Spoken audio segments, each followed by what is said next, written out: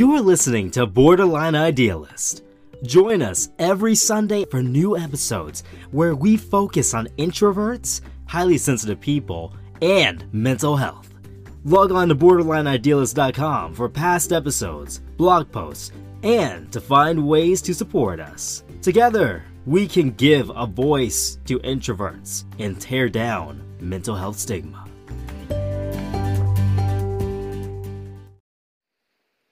Hello everybody, this is AJ, the INFP, and I'm here with my mother, Loretta Jeffries Young.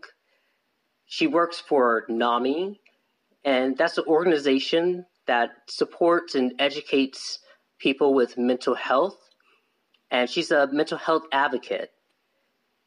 Do you want to say hello, Mama? Hello, and NAMI is the National Alliance on Mental Illness. Yes, ma'am. So, with my mom here, I wanted to ask her 5 questions about borderline personality disorder and really just the things that I've gone through to help others understand and to really help other parents to understand. So, Mama, I'm going to start with the first question. Explain what it's like to hear that your child has BPD or a mental, since we have mental illness in our family, explain what it's like to hear that about your child from a psychologist, a psychiatrist, a therapist, just hearing that for the first time. Well, hearing it for the first time was enlightening for me in the sense that I knew that you were experiencing some bouts of sadness or uncertainty, and you spent a lot of time withdrawing for yourself within yourself. You didn't like to be around too much of the high school or middle school and high school crowd because they didn't know at the time that they were also doing some things as typical young people would do to one another. So therefore, you had made some decisions to just keep yourself out of those crowds in a way. So what happened, it seemed that you got more and more withdrawn. And so I started noticing that in your times of solitude, you would do a lot of writing or just really a lot of, I think, soul searching. And when I finally heard when you had gone off to college that you had experienced some severe bouts of sadness, I was grateful to the psychologist who called us in and explained what was going on with you, because I was grateful to understand that there was a difference between a psychologist's point of view to a psychiatrist's point of view. Mm-hmm. And that's a very important thing for parents to understand, because one hears you, cares about you, and experience your inner needs. And the other is going to ask you what's wrong with you today and try to prescribe some sort of medicine to make those moods feel moods better. And so it's very important, I feel, that a young person or anybody that's experiencing mental illness have the two coming together, because when you have two of them working together, of these professionals, I believe it helps to create a whole person. And so, therefore, I was grateful to be able to look at you and see you from both sides of the spectrum. All right. Thank you, Mama. And the second question, it kind of hits on what you were saying about me in school. The second question is, did you ever think that I had a mental disorder or that I would have one? Was there anything that stood out to you that maybe it was more than just sadness, that I was experiencing depression or that it was more than not liking people that I experienced anxiety? Did anything stand out to you, or was I good at hiding it from you guys? No, I didn't think you had any kind of mental illness growing up. Because you come from a large family, I just thought that you were experiencing some typical growing pains. And till I started noticing you started staying a lot more to yourself, and then I started finding out that you were self-medicating yourself with some items. And when I started to find these things, I couldn't understand because you had always been brought up with knowing the difference between right and wrong. But it seemed like when you had decided that you were going to bring home certain friends, and I started noticing the friends were wearing black in the goth, and then also I started finding the stimulus that you had in the house that seemed to be making you happy to medicate yourself. It made me very sad that you would have chosen alcohol or marijuana or something like that to ease whatever you were going through at the time. And I just felt that you as a teenager felt that you found a group of people that accepted you, and in accepting you to be a part of this group, you started to partake in the habits that they had. So therefore, and you self-medicating yourself that way, I think it disguised those symptoms from me and from us, because you were really good at hiding it. Because you were very happy on some days with our family, and some days you were to yourself, and then you just started hanging out more so with a group of people more so than the family. So I suspected something was going on, but you had a need to belong, and that was very important to you, to be a part of a group, to belong. Yeah, that's true, especially with borderline personality disorder. I always I guess felt separate or apart, and it was very important, especially when I was smoking pot. That kind of helped me deal with my anxiety, or at least I thought it did. It kind of agitated it a little bit more, but it helped me deal with my depression also. And yeah, the more I tried to hide it, the more it started coming up more. Yes. And I would start to wear a lot of black in high school. I think during the end of high school, 11th or 12th grades, when I started wearing color, and people let me know that I was wearing color. They're like, "Oh, we see you now." And that was because I guess I felt like I didn't want to be seen. But, there's only so much that a parent can do, because you're wondering, maybe they're just being a teenager. They're just taking on a new personality, just trying to fit in and be cool. But you're still wondering, in the back of your mind, what exactly is going on with this child. So I'm going to move on to the next question. So during my time in college, I would be in and out of classes, medically withdrawing, usually because I would be cutting myself, or there would be too much depression. So I would sign up for classes with good intentions, a full schedule saying, I'm going to go to all these classes, I'm going to make A's, I'm going to do it. When I finally got there, someone would look at me the wrong way, someone would say the wrong thing, or I was saying the wrong thing, I felt like, and then I would stop going to class, and I'd start drinking, smoking pot, just doing anything that I could to self-medicate. And there was a time when I went to college, and I believe I went to the mental hospital 6 different times, like pretty much back to back, it seemed like, right? So my third question is, describe how my many visits to the mental hospital affected you and my father, just affected what your perception was of what was going on with me. Well, we didn't know that you had the need for the mental facility until we had gotten a call that you were having some stress issues, some sadness issues. You had gone to see the psychologist that day, and just had a really bad episode, and that was your first time going there.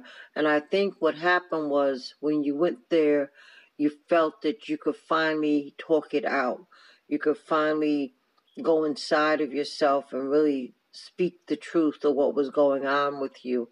Because for so many years, even though I felt that it was so, that I knew that you were experiencing and questioning your identity, I had accepted your identity. But I think also what it was is you were still I didn't think she was accepting that I was gay, and I kind of went through saying, I was bisexual. I wasn't sure, and then finally I told my parents I'm gay. This is who I was, and that was a big moment for our family. I just wanted to clear that up. And the thing about it is, when you had started going to the facility the first time, you were reaching out because I think you were very, very, very sad, and you just started feeling hopeless. And then when you met a person such as your psychologist, and he identified with you, he knew that you needed some kind of self-care. So I was grateful in meeting him and grateful to him explaining that this would help to bring you out and to examine what it was exactly that was making you sad. So the times that you had gone to the center, I was grateful when you would come out to sit with us during the meeting time to tell us that you had found a physician and group to express who you are, who was going through, who were going through various things. But the most important thing about it was you started to journal.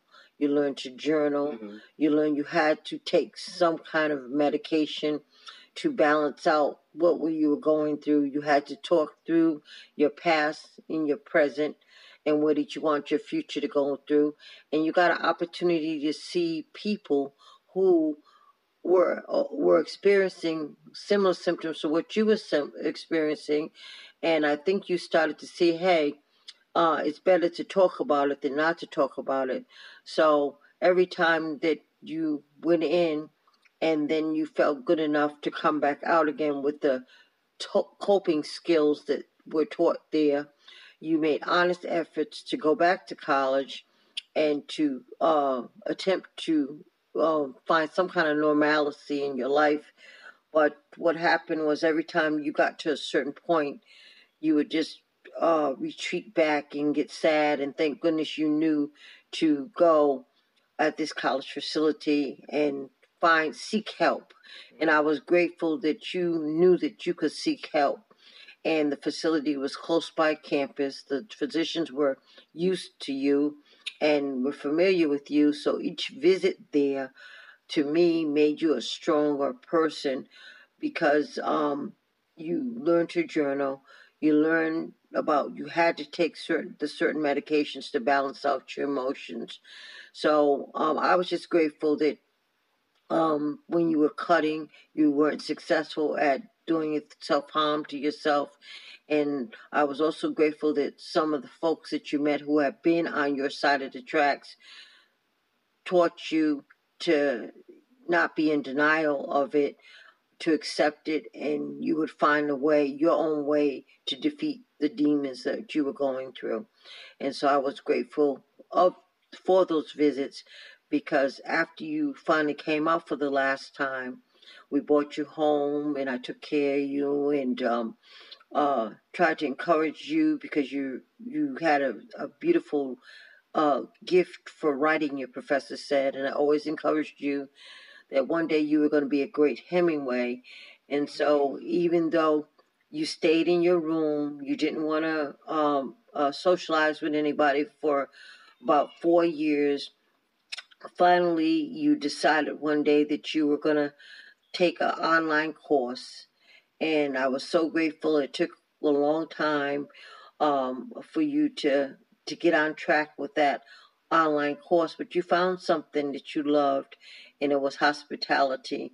And I was so grateful for the day that they told you that you had to come in and tuck in a sheet or show them some of your habits that you had learned online, and you had to come in and socialize. And that was the biggest step, you leaving your room, coming outside the door, and going to the college to meet your professor. And when you entered into the class, you were hesitant, but eventually you put on your shirt and you would go to class, and eventually you had made a friend, and then you started going to the college course.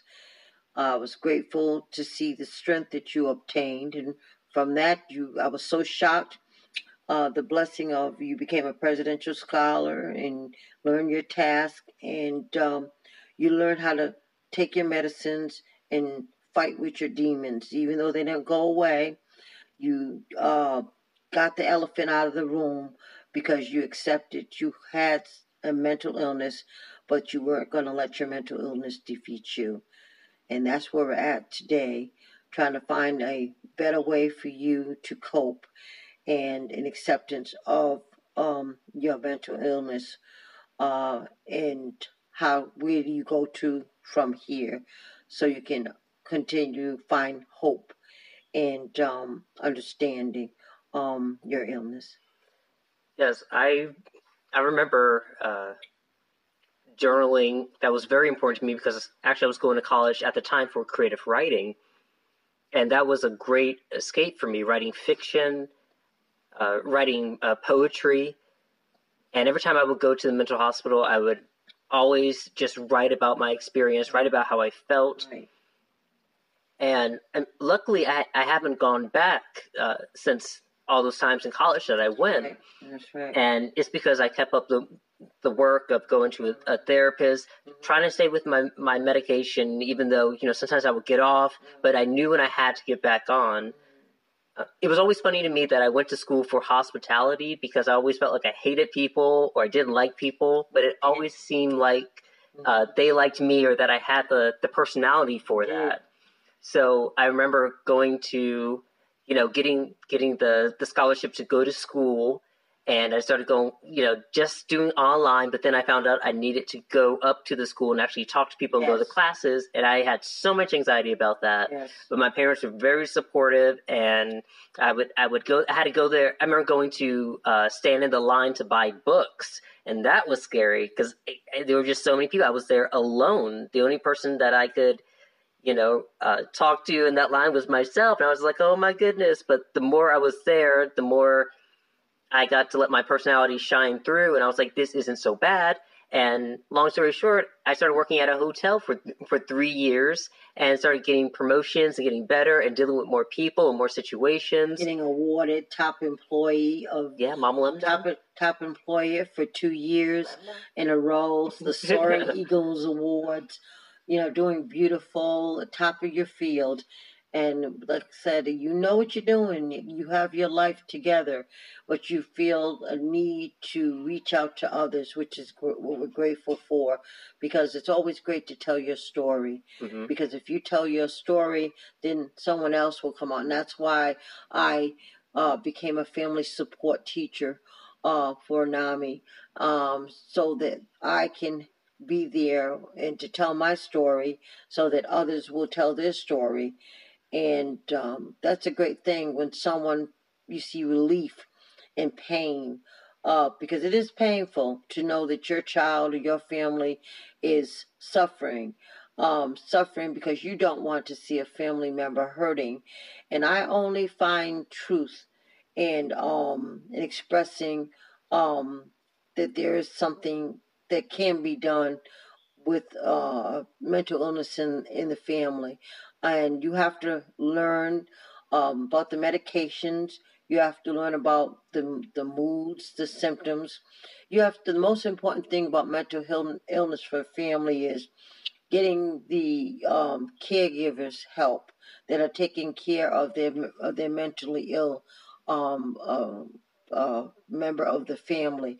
And when you unite together and you're not in denial, the family can become so much stronger. But we're finding out there's so many families are in denial, and so many husband and wives, marriages and families are separate because you have so many people in the family that it's a hush-hush thing, and you don't want to talk about it. And we must talk about it. We must talk about it in the churches. We must talk about it in the communities.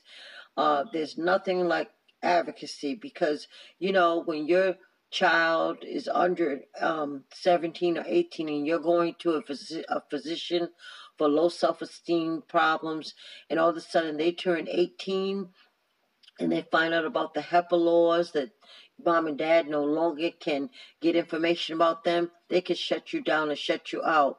So it's great to meet people that are in advocacy groups or meet people that want to talk about it, because therefore, if your family members know that you care about them, I think they really wouldn't shut you out and shut you down in the issues of their mental health care. Because if you go to the physicians with them and show you care, then they will continue to let you be a part of their mental health protocol. And that's the most important thing, families working together and showing love and understanding. No one knows anything about mental illness until it rears its ugly head. And when it rears its ugly head, we should all be ready to defeat this demon. Because if we don't look at it now for the issues that are popping up our families, I always say I'm doing it for my future generations, because I didn't know anything about it. I didn't understand it. And when I see it in other people's children, we find out a lot of young males are being self-medicated for AD, for attention deficit problems or something else. We need to reach back into these homes and the communities and find out exactly how young people are feeling. And if you ask them, how are you feeling today, you'll be surprised of the answer you might get from a young person. And I know that's why you joined NAMI, because so many of us have dealt with, so many of your children have dealt with depression and anxiety. We have so many stories about different things we've done to ourselves, or how we're taking it out on ourselves. And you saw that and you decided to take action and educate other families. And that's valuable experience and information to give people. And just as my final question, what do you think is the most important thing that other parents should know about their children that are dealing with mental illness, or parents that have children that are not sure if their child is dealing with mental illness, or, like when I was in high school, just wearing black? What is the most important thing for those parents to know, for them to look out for? First of all, we say never give up hope. But the main thing is pay attention to their habits. If they're staying in the room more, if they don't have a lot of friends, you don't want them to have too many friends that are not good friends. But if you see them being sad, withdrawn, not doing the typical teenage or childhood task, start questioning them. Start asking them, how do you feel today? Is there something I can do for you today? Let them know your door is always open to them. The way I look at it is, you don't have the book on parenting.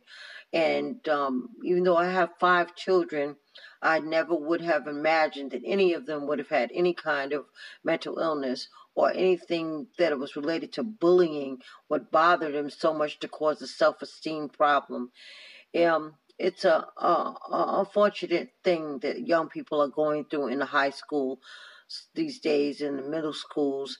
I found out from looking back in my time of raising children, I find that the middle school years are the years that we must open our eyes and our hearts to see what is going on with our children, because it's not the elementary school.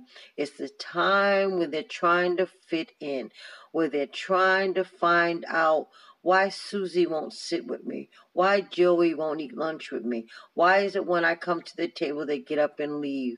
Why is it they don't like my accent? Why is it they think that because I'm smart, they should want me to be dumb?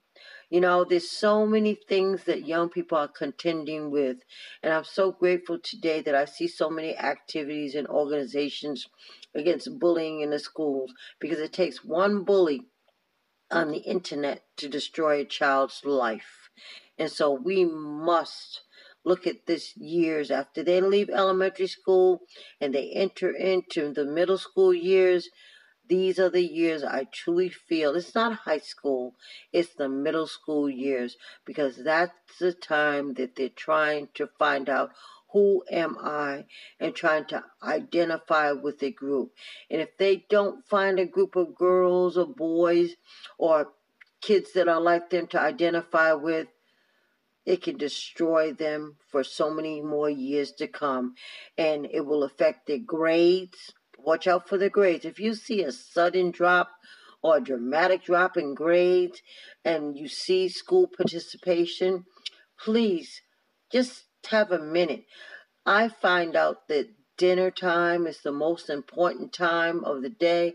I know we don't have time for this much anymore, but family time, if you have a family, whether it's grandmama taking care of the children or our auntie, we must sit down with them and find out what is going on in their everyday life. But it's the middle school years, it's the growing years, and we must never, never, never give up hope for our children. And if you have mental illness, or you even think there's mental illness in your past family members, remember, just look back. Think about it. Think about when you were growing up in your family, somebody that was acting a little bit out of line, but everybody said hush hush about it, because that's what happened. And that's why when these incidents of mental illness pop up in the family now, we can understand it better by and by. So please, please don't worry about mental illness. There's no stigma in mental illness. We must defeat this. We must, for future generations, and just continue to love one another and listen to one another. And I'm really grateful for my son. I'm really appreciative of what he's trying to do out here for himself and young people, and especially for families, because I find no shame in having found out there was mental illness in the family. I found great, great gratitude and blessings in knowing that I can reach back into the community and give up myself through working with mental health advocacy, and also being there so that a family member or someone in the community would like to stop and say, hey, you know what? I'd like to talk to you about this today. I'm grateful. Yes, children definitely need love. They need validation. They need to know that their emotions are important. They need to know that they're important.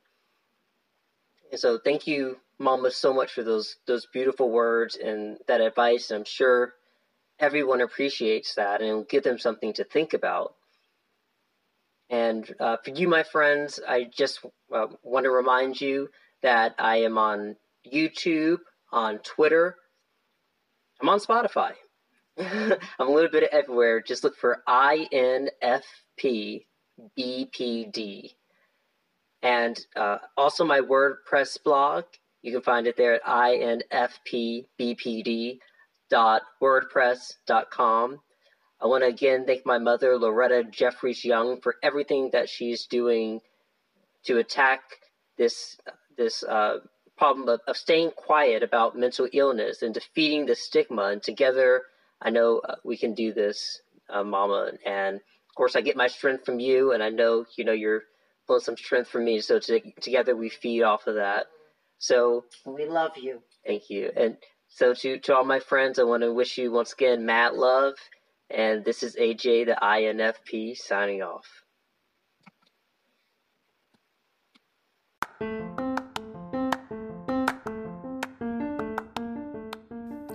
If you love listening to the show, why not support our cause? We ask for $1 a month to help grow our website and reach more people. If you feel like what we do is important and makes a difference, we ask that you stop by borderlineidealist.com and click on the Patreon link in the menu. Thank you as always for listening, sharing, and inspiring us to do bigger and better things.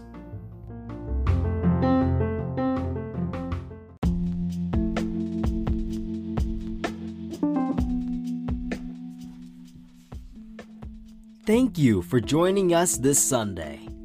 Follow us on our Facebook group and Instagram for more behind the scenes.